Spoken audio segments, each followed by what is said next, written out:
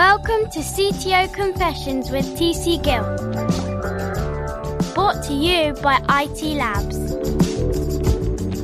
Hello, ladies and gentlemen. This episode of CTO Confessions is brought to you by the one and only IT Labs, providing technology leaders with purpose-driven development teams for high-performance innovation and productivity. What more could you want? Please think of us like tech leaders' favourite off-the-shelf service, providing quality, high-performing teams off that shelf.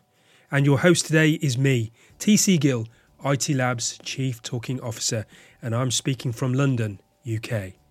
So, Andrei, welcome to CTO Confessions. It's great to have you on board, sir. Yeah, nice to meet you. Thank you very much for inviting me here. I'm really happy, and it's a nice opportunity to meet your speakers. So thank you very much for inviting me. Brilliant. It's great to have you on board. So tell the audience, who are you? What do you do? And who do you work for? Currently, I am VP of Engineering for Zillow, and Zillow is a group of company. We are leading United States real estate company, real estate tech company. Zillow started as a company which provides search for property sites that if you want to move to home, you can find information about properties around you. You can find deep details about properties. You can search for them. You can find what we actually make a Zillow. Its name is Zestimate, what predicted price. But now in 2022, 2023, Zillow is well beyond it. Our goal as mission is to help you to move, to fulfill your dream, right? We have multiple different customers. We have our customers, people who wants to buy a home, people who wants to rent a home. And we understand moving to a new home is whole process is not just to find something what's good house for you. Is then find a real estate agent who will help you to understand properties, to look to negotiate, finding a loan, depending on your financial situation, you may need a loan. So there is this whole very long process, perhaps one of the kind of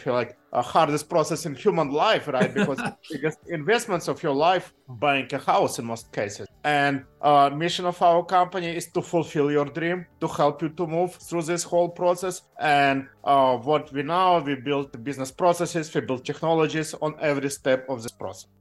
And then you ask about myself. So I'm VP of Engineering and I lead multiple teams. One team is there are several teams. Search, recommendation, personalizations, everything, how to help you when you come to Zillow.com or to our app, or when you contact us by our means, how to find home for you, how to recommend best home for you, but also how to find mortgage for you, how to move you, to provide you information. Right. We also built a set of NLP, natural language processing technologies through different step of our how to guide you, how to understand, for example, when you talk to agent. If you allow, we'll try record this conversation, transcribe it, and then understand quality, how well was your process handled. It agent work well, and so on. There are many different other NLP tasks we built. We built several conversational chatbots which help to different sides of business, and they really improve business. So there are multiple different facing sides of business my team has, but most of them are focused in search, focused through natural language processing, focused in machine learning and artificial intelligence, facing business and our customers. Yeah, sounds fantastic. Sounds really interesting. And you've kind of mentioned AI, ML, machine learning quite often there. So give us an example of a use case where this technology that you're working on, AI, ML, and how that solves a problem for the customer, how it solves a problem in the market.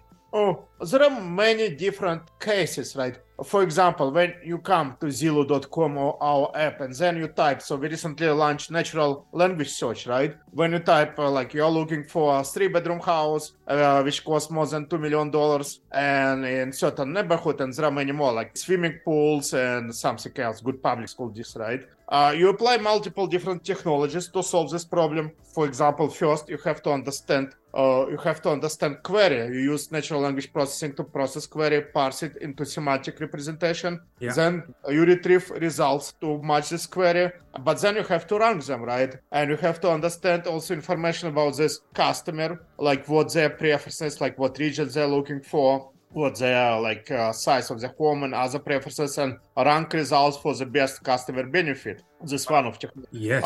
Like another what I mentioned, for example, understanding customer phone calls. When customer calls and talks to agent, and there are multiple other, like, for example, loan officers, right? To convert audio recording into into textual representations and analyze, use natural language to process this representation and extract different insights which help us to improve our customer, to improve our calls. Or, for example, extracting information from images about houses, right? So as you see, there are two main points, like there are two main objects which our company deals with, is customers, and second is houses, properties, right? To manage them well, we need to understand properties well, and we have information from data, like structure it, which is given us by different data sources, but also we have images. How to understand images? To understand this house has a big swimming pool, or this house has big large windows with a lot of light, right? Or some other properties. How to extract this information about properties? So we build this technology to understand images, extract information from them, and then use in search, recommendations, so on. Fantastic. Quite innovative as well. I hear real passion around data and extracting that, and looking at your history. You've done some pretty interesting work for two other major companies that people might have heard of before, Google and Apple as well.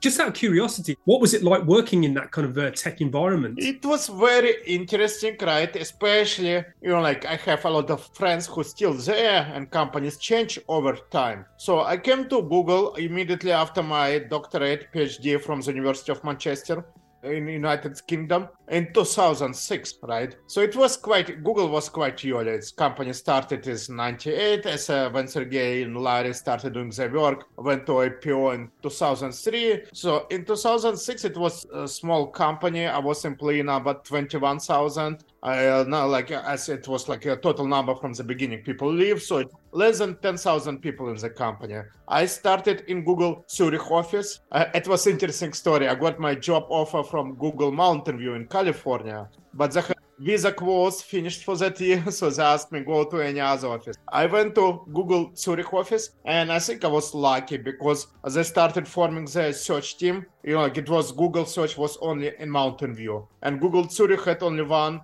team outside of Mountain View, which was focused on core search algorithm. And I was lucky to join core of search. It was a group which is still name is still secret. Wow. Yeah, it was one of the secret group because it was working on the core of Google search, one of the most important algorithm. It was very good experience for me. Google was still very little bureaucratized company. It was very much like a research team. Everyone was very well motivated, focused on you understand how you bring benefits for the customers. You work independently. You basically I met my manager first year only once. I worked with my mentor a lot, but I did not see my manager. Nevertheless, I delivered several very big and important projects for Google with big impact, and then it was the same through other years, right?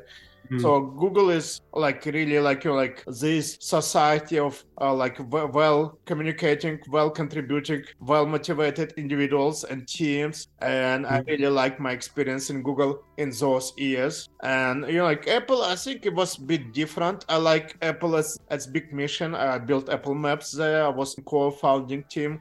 We started Apple Maps as two people, Apple Maps search as two people, then team grew up. Now it's very big team. And then I also contributed to Apple iTunes, App Store search, make very big changes there. And I really like about Apple as a customer facing huge mission company. But I found I liked more working in Google because internal culture in Google was certainly better. Apple kind of it's very compartmentalized company which consists a lot of small departments, little communicating with each other. And I think it was hurting Apple a lot, right? Because you don't have so much open.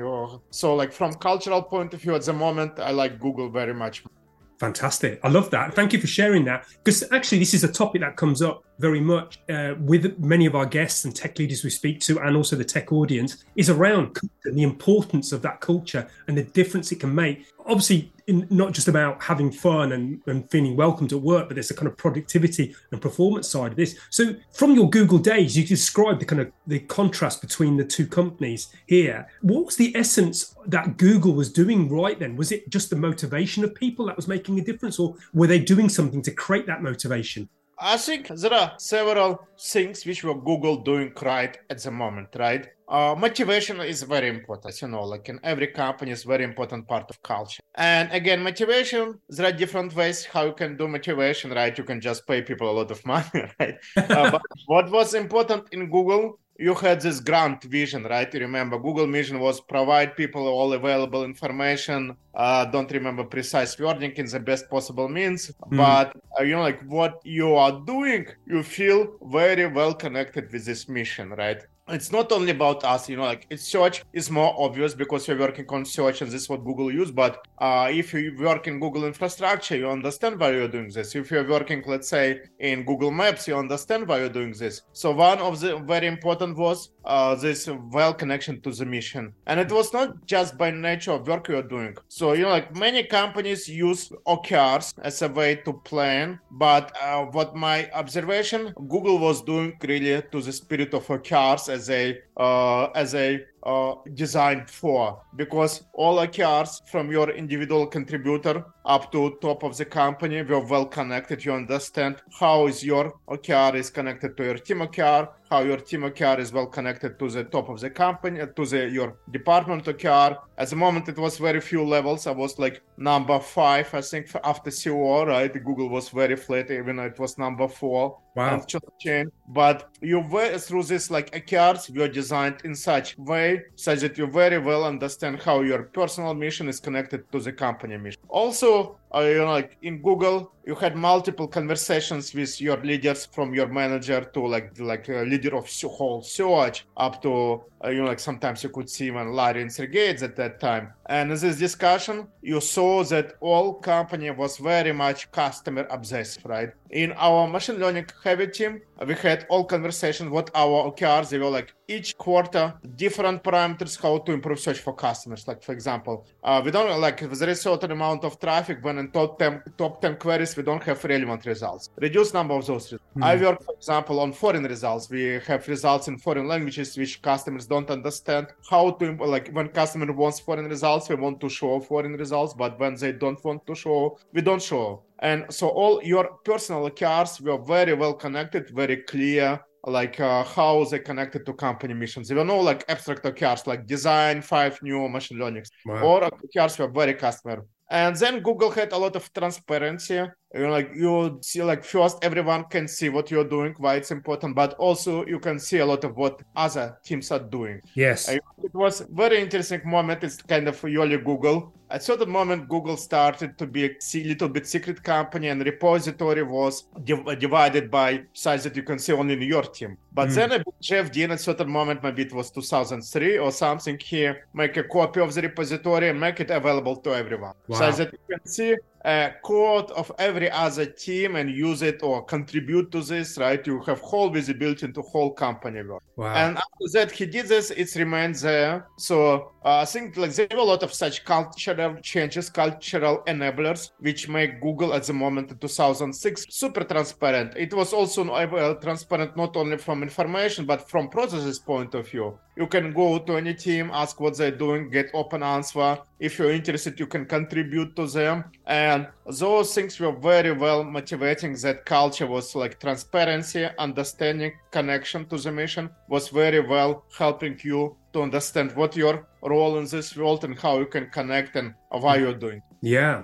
I've got loads of questions for you because a lot of this is resonating with me, and I'm sure it's resonating with our audience as well. In particular, you kind of mentioned there cultural enablers, okay, things that you put into the space where the right kind of culture emerges from that. What kind of things did Google do then to create those cultural enablers? Yeah, those really good question you ask. So I think structure of meetings was important, right? For example, certainly you had your team meetings weekly, And it's not just about meeting, like when people can briefly tell what they're doing. Yes. Each meeting was a deep dive into one of person work when you can really deeply describe what you're doing and other people can understand what you're doing also. Team meetings were a very important part of this cultural enablers. Another important part was there were like bigger set of white meetings. For example, when whole people from search team, of course, when I started search team was 60 people in Google, and now I think it's like 1,000 or something. But even a long time after that, the team was much bigger.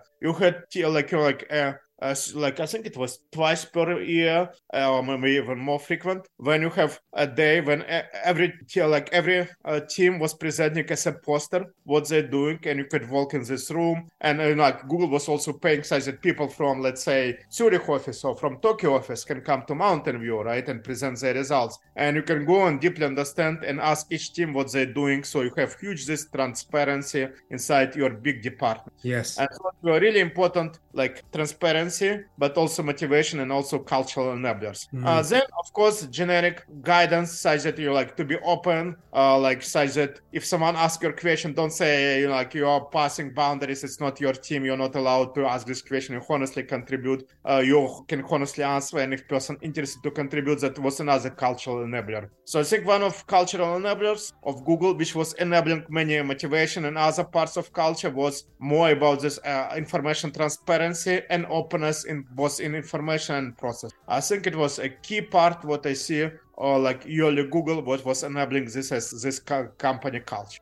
But you mentioned Fearless, right? I think it was another important story. So it was really important such that you can fail, you can do something wrong, but you will not be punished. Of course, unless you're doing something intentionally to damage company, right? Yes. So that was a funny story, I remember. It was maybe 2006, earlier. So it was like one of big data centers was crashed because something was doing there, and it was a data center with like 100,000 computers, servers. And then at TGF, Larry mentioned like someone crashed data center. Who did it? And then one engineer comes out and he's scared, and shy, and says, "Sorry, I was doing something, right? That's I don't remember what was that, which crashed this data center." And then Larry Page says, "You did a really good job, because if you did this, it means you really was going to stretch some big work, which was so big that it was able to. You did not it intentionally, right? Yes. But you was trying something really big, and everyone got this message at this TGF. It was a TGF meeting on Friday, so that you can fail, you can do something really big like crash data center, but if you're doing something important, you're stretching, right? You will not be punished for doing something bad unintentionally, right? And this creating of fearless culture, there are a lot of books written about how to create fearless culture, how to make people open. But this such that during your team meeting or during TGF, when Larry and Sergey and Eric Schmidt at the moment they were talking about something, you can raise your hand and ask really hard questions and get honest answer. And it was from that meeting, but this was going through all culture, such that you can ask very hard questions at any meeting. You can openly express that you're not happy about something, you think something's wrong, you think this can be improved, and people will listen to you, was very important enabling element of early Google. Yeah, that's fantastic. I love this. There's so many areas that I'd like to dive into here, but I'm really curious as to how you've kind of brought this learning and being in this culture and seeing how much of an impact it made into your leadership. Do you bring this into your space as well? Yeah, I found it's important, right, to create these elements, and they really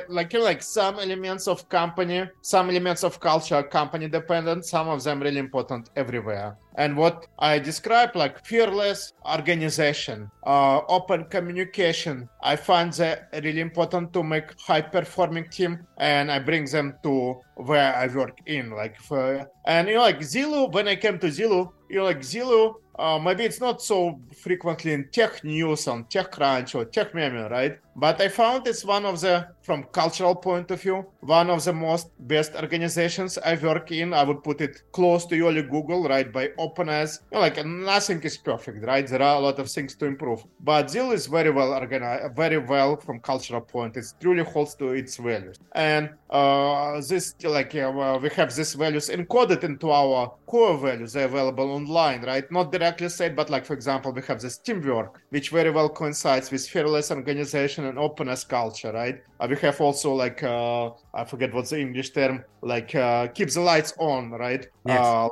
Like it's all also about openness. So yes, I bring this. I found it's really important. Like some organizations think like high performance teams is like when you assign everyone task and they do task in time, right?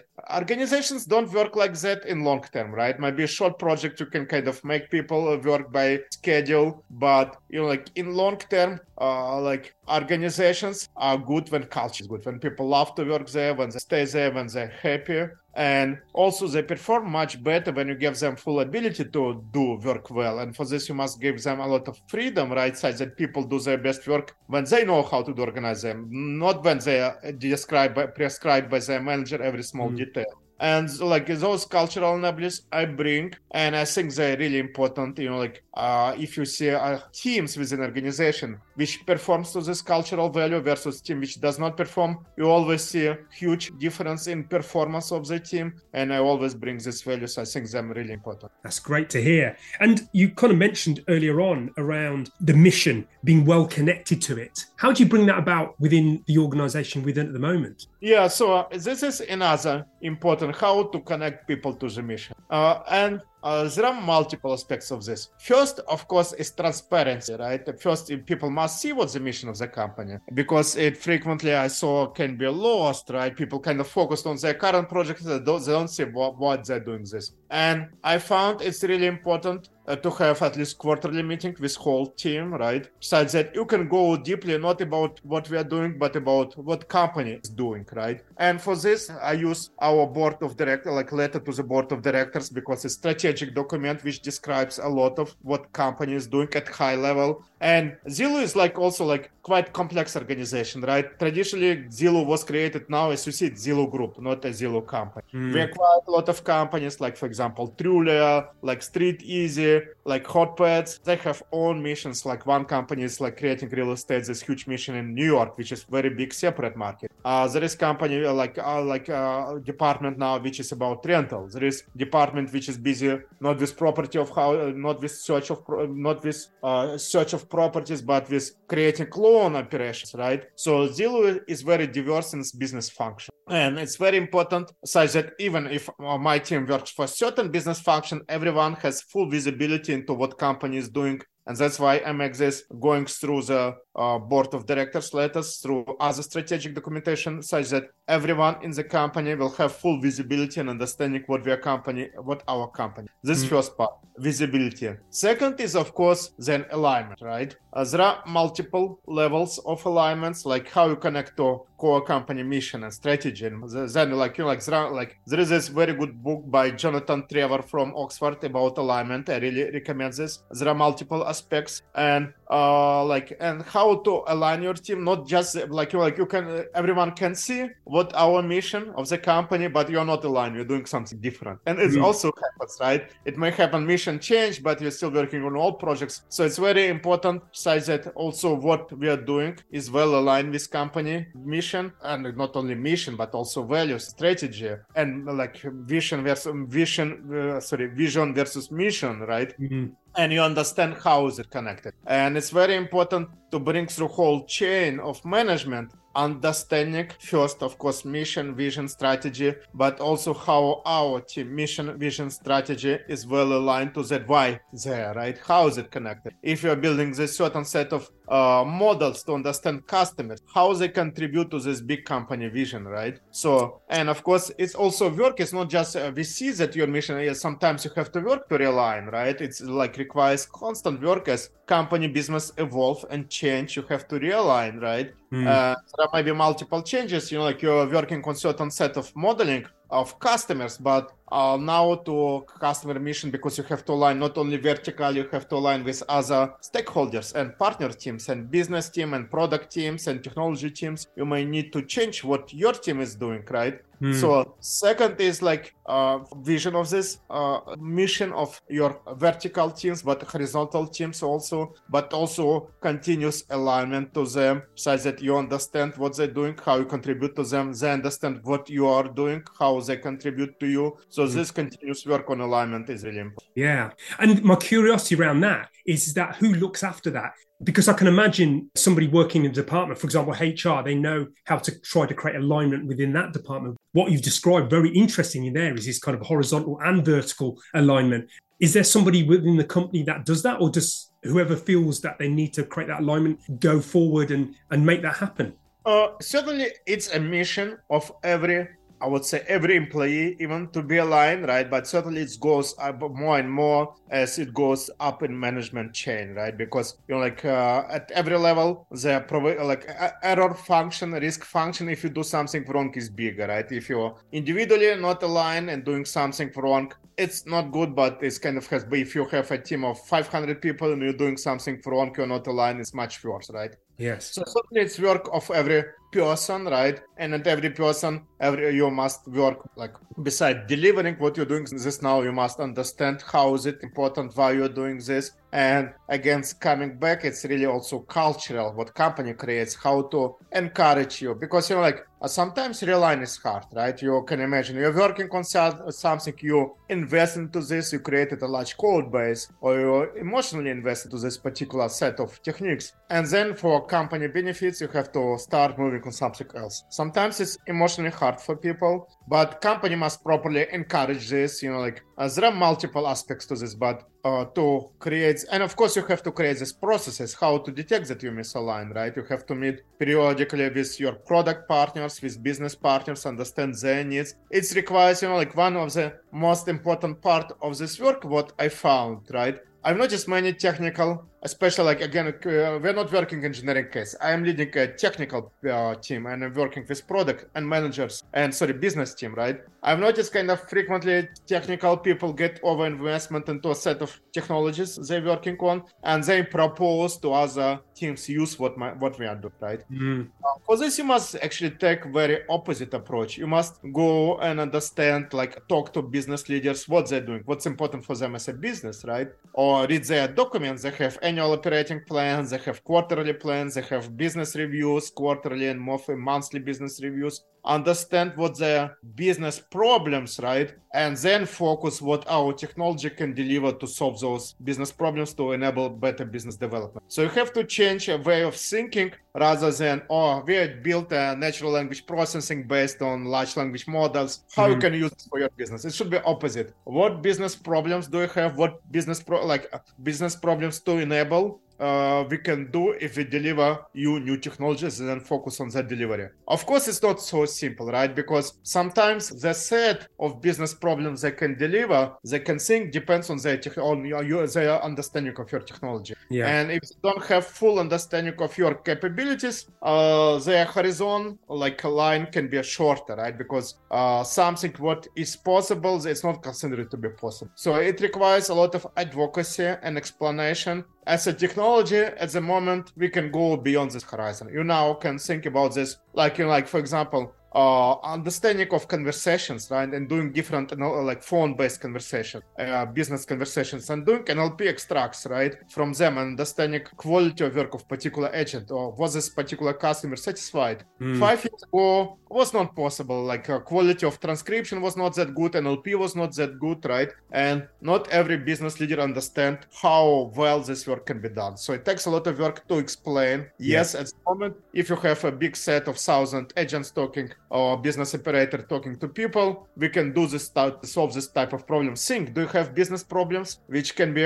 based on understanding of conversation? There are many different approaches, what can be solved. So this advocacy is another important. So this alignment, I found the higher you move in your position, the more time it actually takes this alignment, right? Because if you do it wrong, the more risk and error, penalty to company it brings. But the righter you do, the more rewarding function. It's like multiplier, right? Actually. So it's like when you align with 10 teams, you improve their productivity many times, right? Yes. So this alignment is really one of those multipliers of leadership role. And that's why I find it's one of the most important part of technology leader function. Brilliant. I love it. It's great. It's great to hear that you're bringing this to life. And as I keep mentioning, I'm going to mention it again, this is a topic very close to my heart. And I love the idea of creating these cultural enablers that bring about the best in companies and brings out the best in people as well.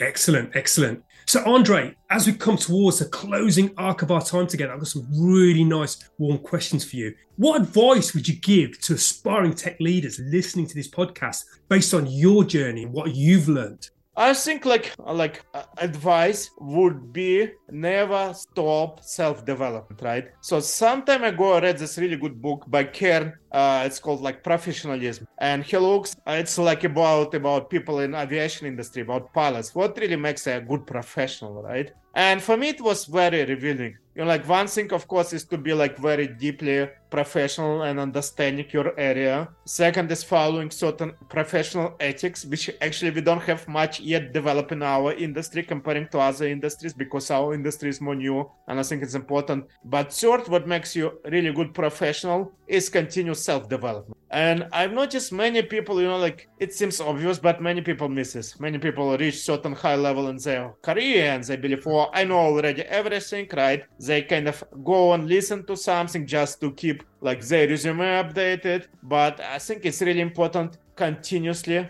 analyze yourself, what your shortcomings, what you're not doing well, and then work to improve this, right? And whatever level you are.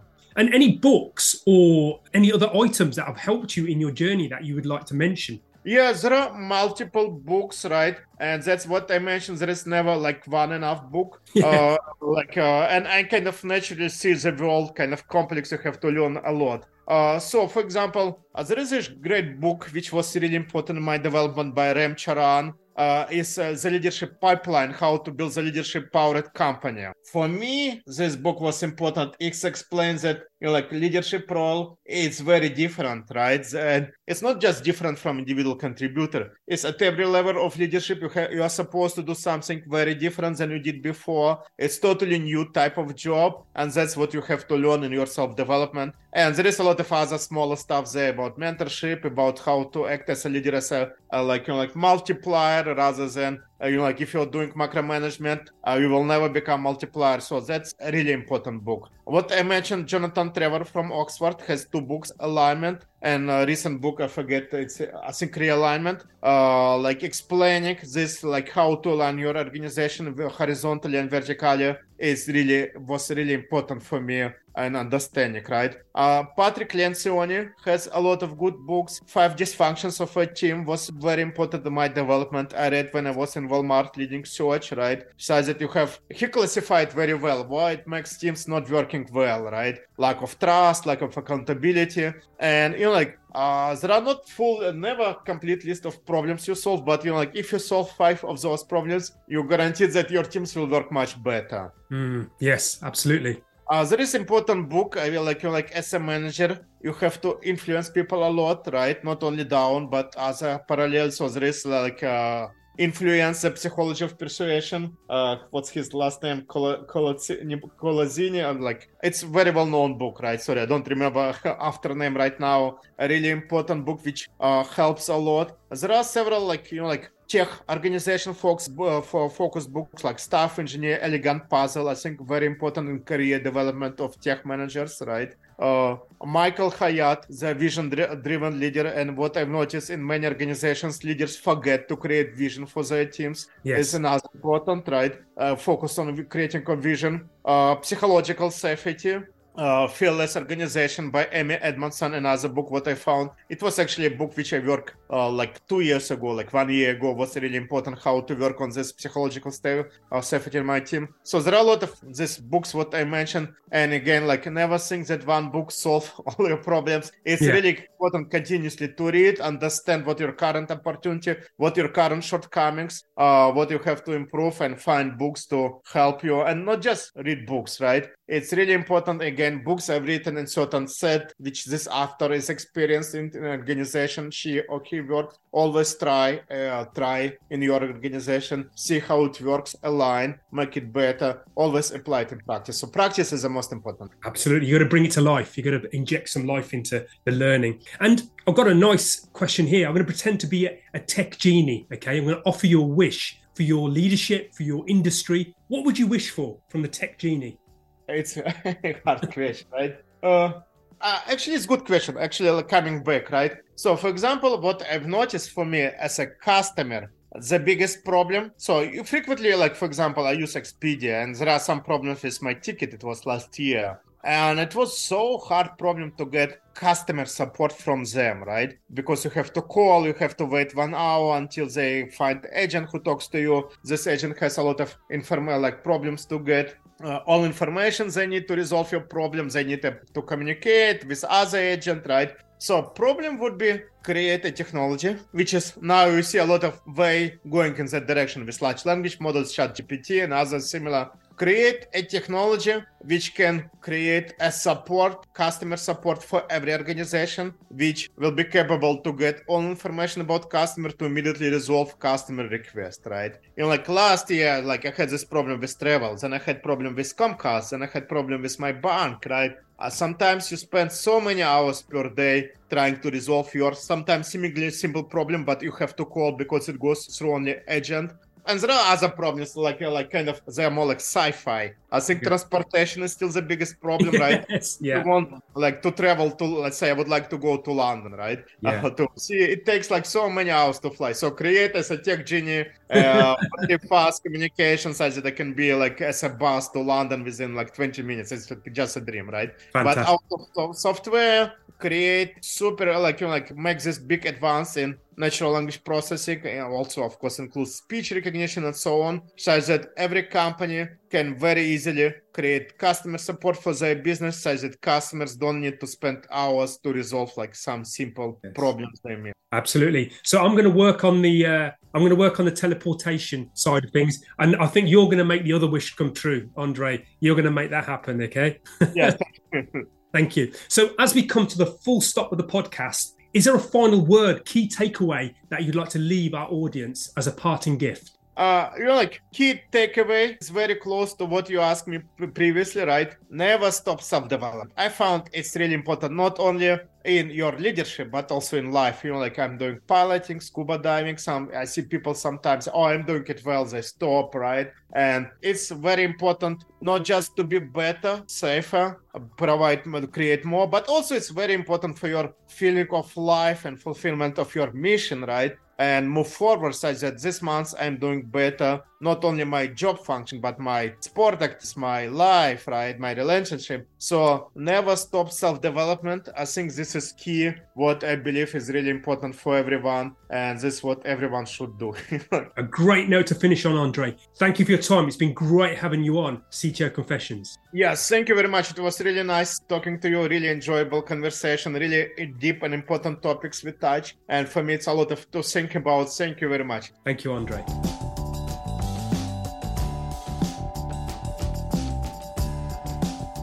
And finally, remember to subscribe to CTO Confessions podcast and IT Labs newsletter, where you get regular tech articles and invites to the IT Labs webinar series. URLs for this can be found at the bottom of this page.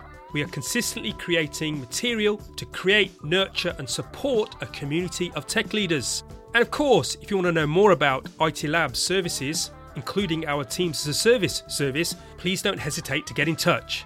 As mentioned in the intro, please think of us like tech leaders' favourite off-the-shelf service, providing agility, high-performing teams off that shelf with a wide breadth of skill and knowledge. Well, that's all, folks. Look after each other and keep safe. Wishing you all a good day or evening wherever you are in the world from all of us here at IT Labs. Live long, live well and prosper. Until we meet again on the next CTO Confessions podcast.